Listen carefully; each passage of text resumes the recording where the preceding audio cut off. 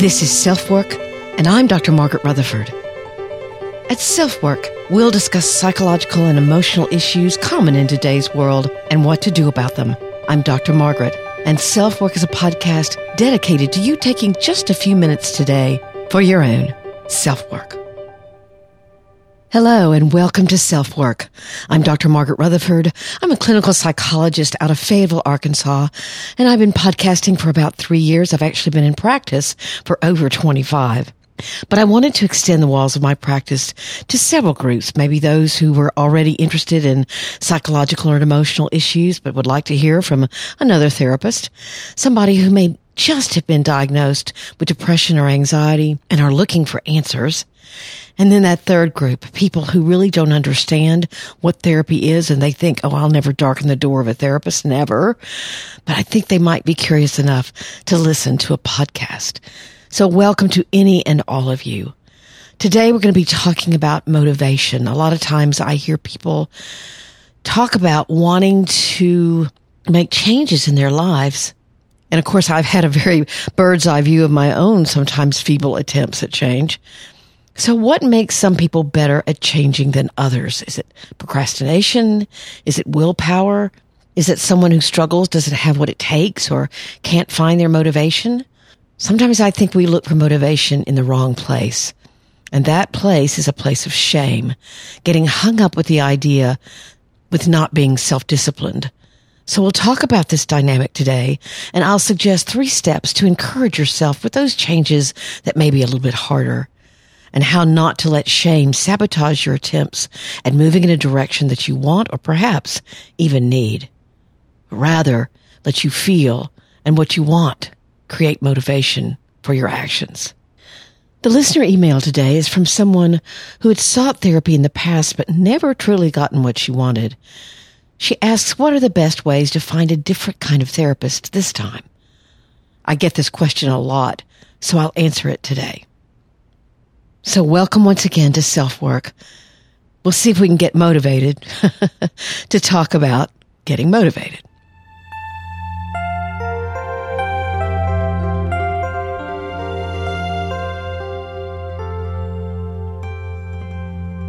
Mark Manson, who wrote the hilarious and very poignant book, really, The Subtle Art of Not Giving a F Word, and he's a self-made philosopher of sorts, with a huge following, by the way, writes colorfully about self-discipline. And I quote, let's say you're trying to lose weight and your big hang-up is that you run through about 3 liters of ice cream each week. You're an ice cream fiend. You've tried stopping through willpower. You've tried diets with your friends. You've told your partner to never, ever buy ice cream again as a desperate attempt to blame them for your own shortcomings. But nothing's worked. Not a day goes by that you don't down about 1,000 calories of creamy goodness, and you hate yourself for it. And that's your first problem. Step 1 to self-discipline is to de-link your personal failings from moral failings. You have to accept that you caved indulgence and that this doesn't necessarily make you a horrible person. We all cave to indulgence in some shape or form. We all harbor shame. We all fail to rein in our impulses. And we all like a good bowl of ice cream from time to time. And he added another descriptor in there, which I will leave out. So that's Mark Manson for you. Truly, I couldn't agree with him more. Somehow we are either led to believe or believe ourselves that if you feel bad enough about something, then that should be enough for motivation. And if you don't feel bad enough to stop or start whatever it is you believe would make you a better person, then it follows that you must be a horrible person. You're putting the cart before the horse, so to speak, because you're trying to use shame to create change. Shame. Feeling that your lack of action or your continued unwelcome or even addictive or bad behavior defines you as bad. That's shame. You believe that if you shame yourself just enough, if you look in the mirror one more time and tell yourself how disgusting you are, you'll stop eating that ice cream. Or if you ridicule yourself hard enough that you haven't gotten that report done, that you'll miraculously have the energy to get the sucker done today. So at the end of the day, when the cursor is still blinking on that Word document that was supposed to go out, you're a failure. Or what's wrong with you that you've tried for years, off and on, to get up 30 minutes early so that you can meditate or exercise or just have a few calm moments before the buzz of the day begins? You do it for a week and you feel awesome. Then you don't do it. You hit the snooze button 4 times, and now the dog needs to go out, the kids are up, so once again, you've failed. Once again, you're a big, fat 0. That's shame, pure and simple. And it happens over and over and over. That cart of yours gets filled with disgust, ridicule, disappointment. And who in the world can withstand that? You scream at yourself, I lack self-discipline. Well, that's probably not what you scream, but something, again, cleaning it up, that's what we scream. I won't go into necessarily the cultural or religious stands that sadly to me encourage such shame.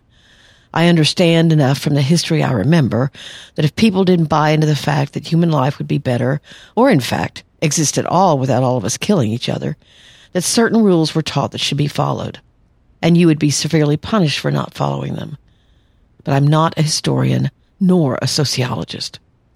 In this day and age, however, when you're getting pummeled daily with what you should look like, where and what you should eat, how you should raise your kids, what schools they should go to, how to parent perfectly, what podcast you absolutely need to listen to, how to be successful, whatever that means, how you should care about this and not care about that.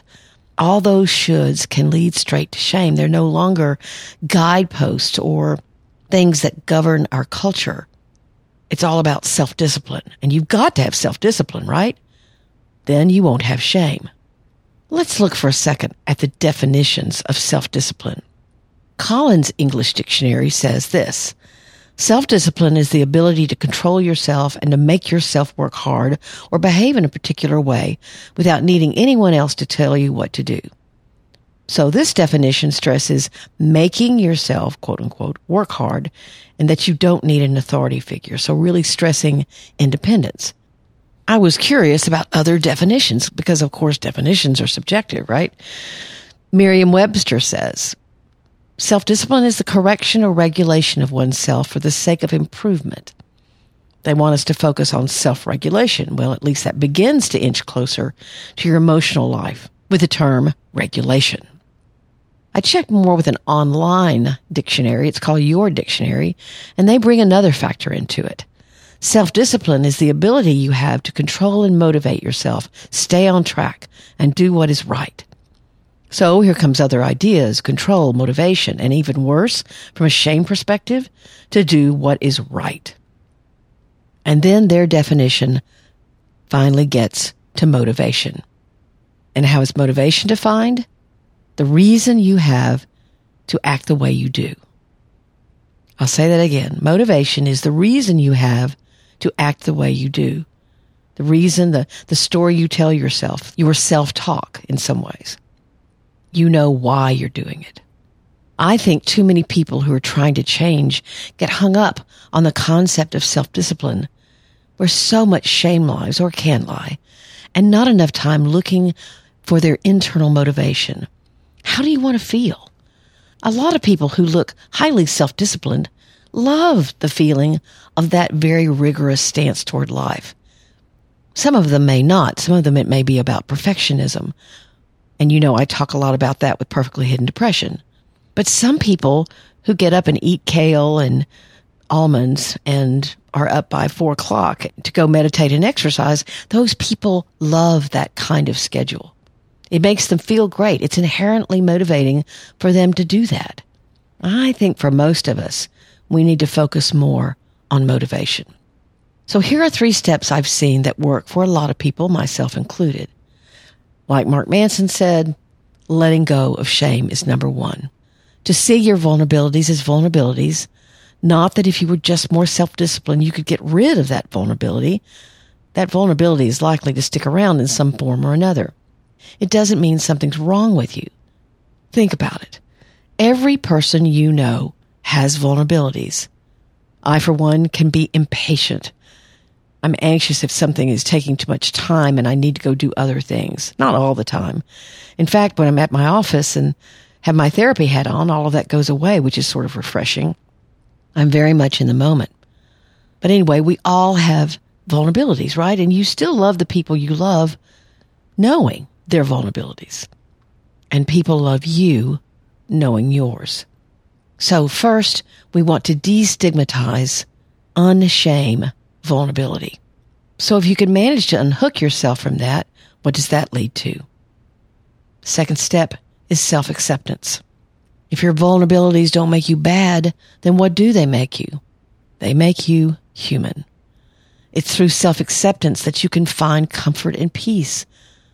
And lo and behold, when you accept yourself, you can begin looking for things that help you find motivation to tweak those vulnerabilities, to work with them instead of against them.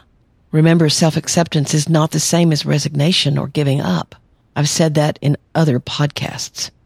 So I think that it is far easier when you can accept yourself. Then you can ask yourself, what do I want my motivation to be? Why do I want to change this behavior? It may be it's for my physical well-being, for my medical well-being. I'll just like myself more.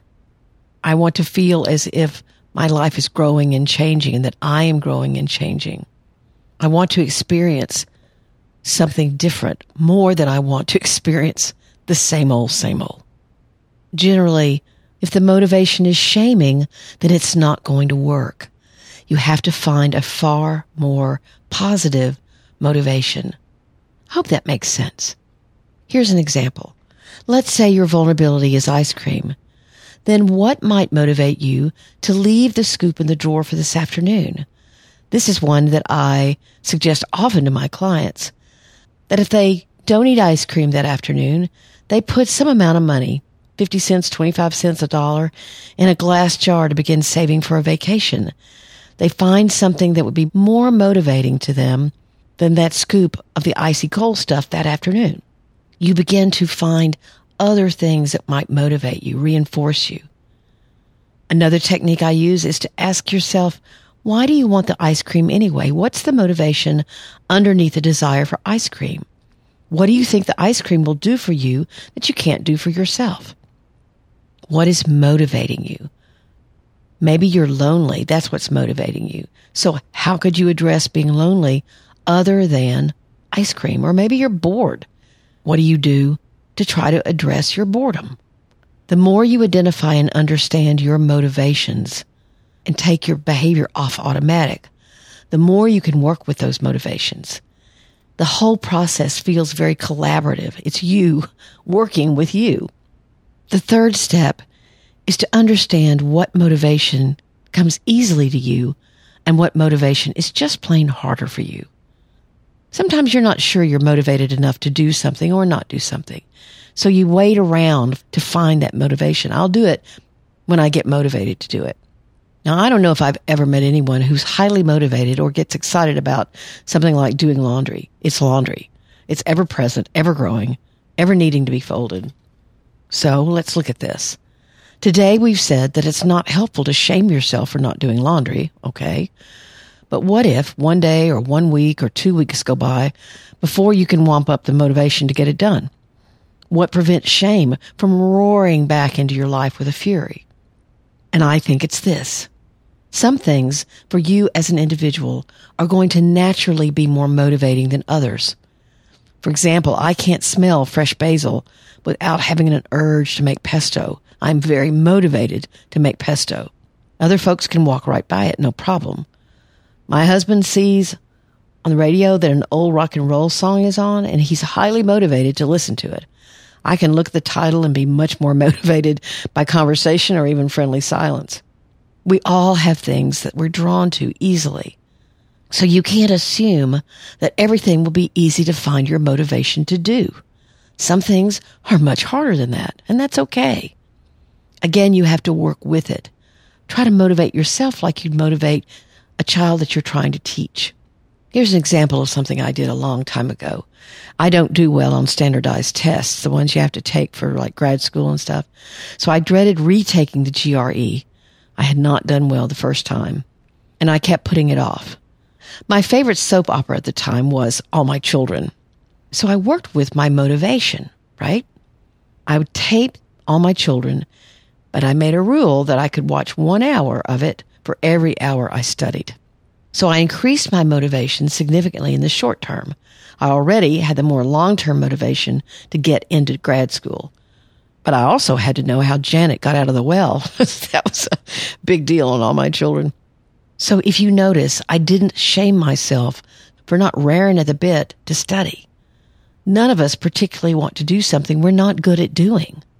So you have to find a way to motivate yourself differently. So there are the 3 steps. First, you let go of shame.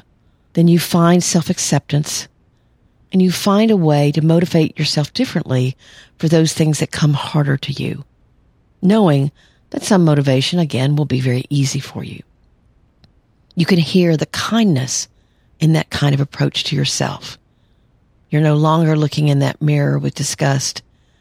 So you can accept that sometimes deadlines are hard for you and think, okay, how can I structure my workday where I'm not avoiding this task, but I reward myself, I reinforce myself for getting some of these things done. Enjoy the things you feel highly motivated to do, and then accept that just because other people can get motivated to do something else that you struggle with, that you can accept that. Work with it, not against it.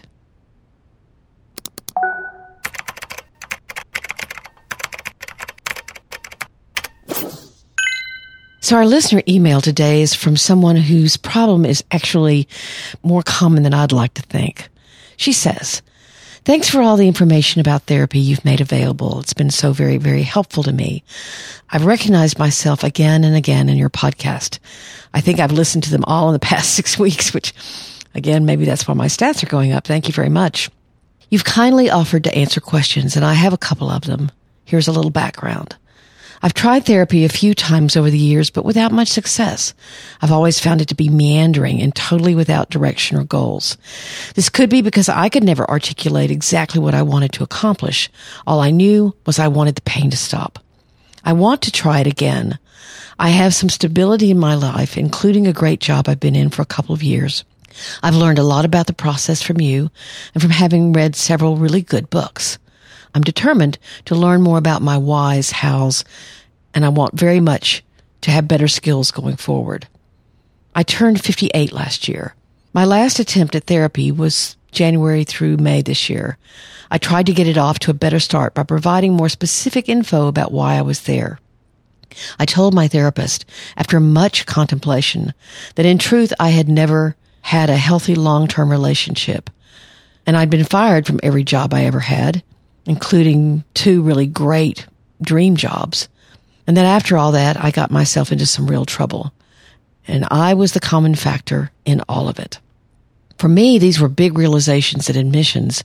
And then to actually say them out loud and to someone else, that was unheard of. That therapist and I meandered weekly through the end when I bailed. Here are my questions.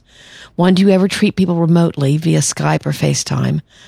I'm sure many others have asked this of you. I realize licensing in interstate geographies may prevent you doing so, but if that's a possibility, would you do a few sessions with me? And then lastly, she says, thank you, and could I recommend a therapist in her area? Well, first, I thank her for listening and for her very kind words. Meandering, I'm sure, has felt awful, and I'm sad to say that many therapists do it.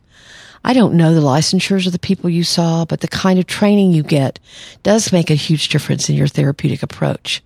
If they were a PhD psychologist, a marriage and family therapy person, an LPC or licensed professional counselor, or a social worker, all of those trainings are very different. Now, all of those licensures can also be earned by very, very competent people. The letters after their name doesn't necessarily make them a really good therapist.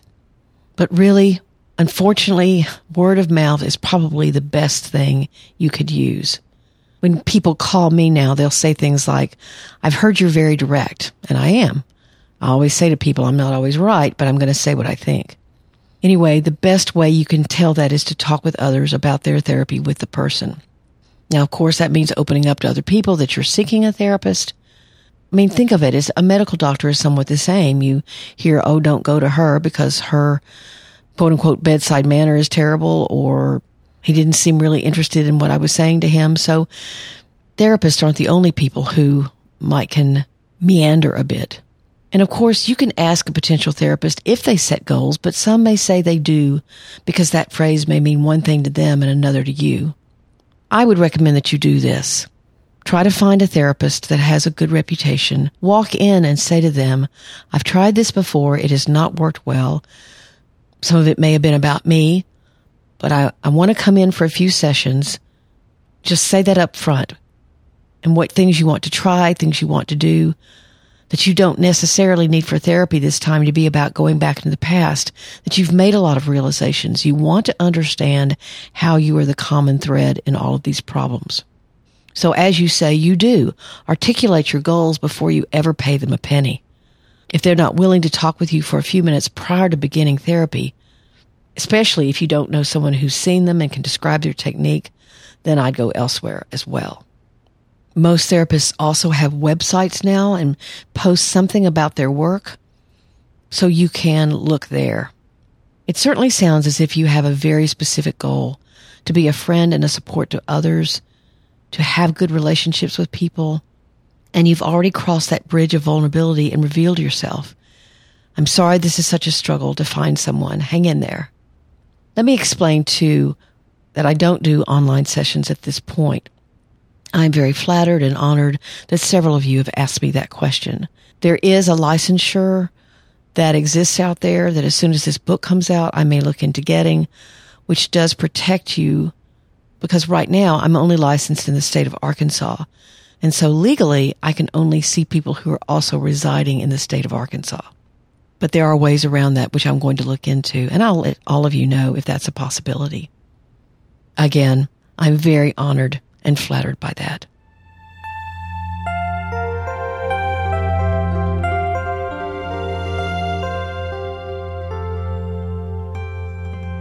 I want to thank all of you for listening. I did get an online review, and it was a good review, but she said, I wish it were longer. I wish Dr. Margaret could go more in depth. I wish that too, but at the same time, maybe some of you don't know, I still carry a full practice. I see around 30 people a week, and I produce these podcasts myself, meaning that I find the topic, I find articles that I might want to quote about that topic, so you don't just hear my opinion on everything. So it takes me several hours to do each podcast, and then of course there's the recording and working with my audio engineer, so it's a little more complicated than me just sitting in front of a microphone and talking. But I do appreciate that you wish it were longer. Maybe if I stopped seeing patients, I could make that happen. But that's not in the cards right now. Thanks for all your emails. My email is askdrmargaret@drmargaretrutherford.com. And I'd love to hear from you. I love to know who's in my audience. And of course, I use those emails for the listener email. My website is drmargaretrutherford.com, and you can go there and subscribe. It's a really easy way to keep up with this podcast. If you don't have Podbean or Stitcher or something like that, you also get my weekly blog post, and nothing more, I promise. I want to invite more of you to leave, especially online written reviews. Those are so helpful as far as advertising SelfWork, because when people see that there are lots of positive written reviews, that people have taken the time, the 5 or 10 minutes it takes, it still means a lot. So I appreciate so much the comments that 400 or something of you have already left. I very much appreciate it. I'm over on Instagram at Dr. Margaret Rutherford. I have my professional Facebook page at, again, facebook.com/Dr. Margaret Rutherford. Would love to have you over there. And I do have a closed Facebook group. That's facebook.com/groups/SelfWork if you'd like to be a member. But now, please, if you tried to be a member and I haven't gotten back with you or I've declined, it's because you didn't answer the questions. And those questions are important, and the answers to those questions are important for me to see. So I hope you'll join. Would love to have you. I go in and out, but it's a great, very diverse, supportive group. Thanks for being here today. Take very good care. Work with your motivation, let go of your shame, and accept yourself. I'm Dr. Margaret, and this has been SelfWork.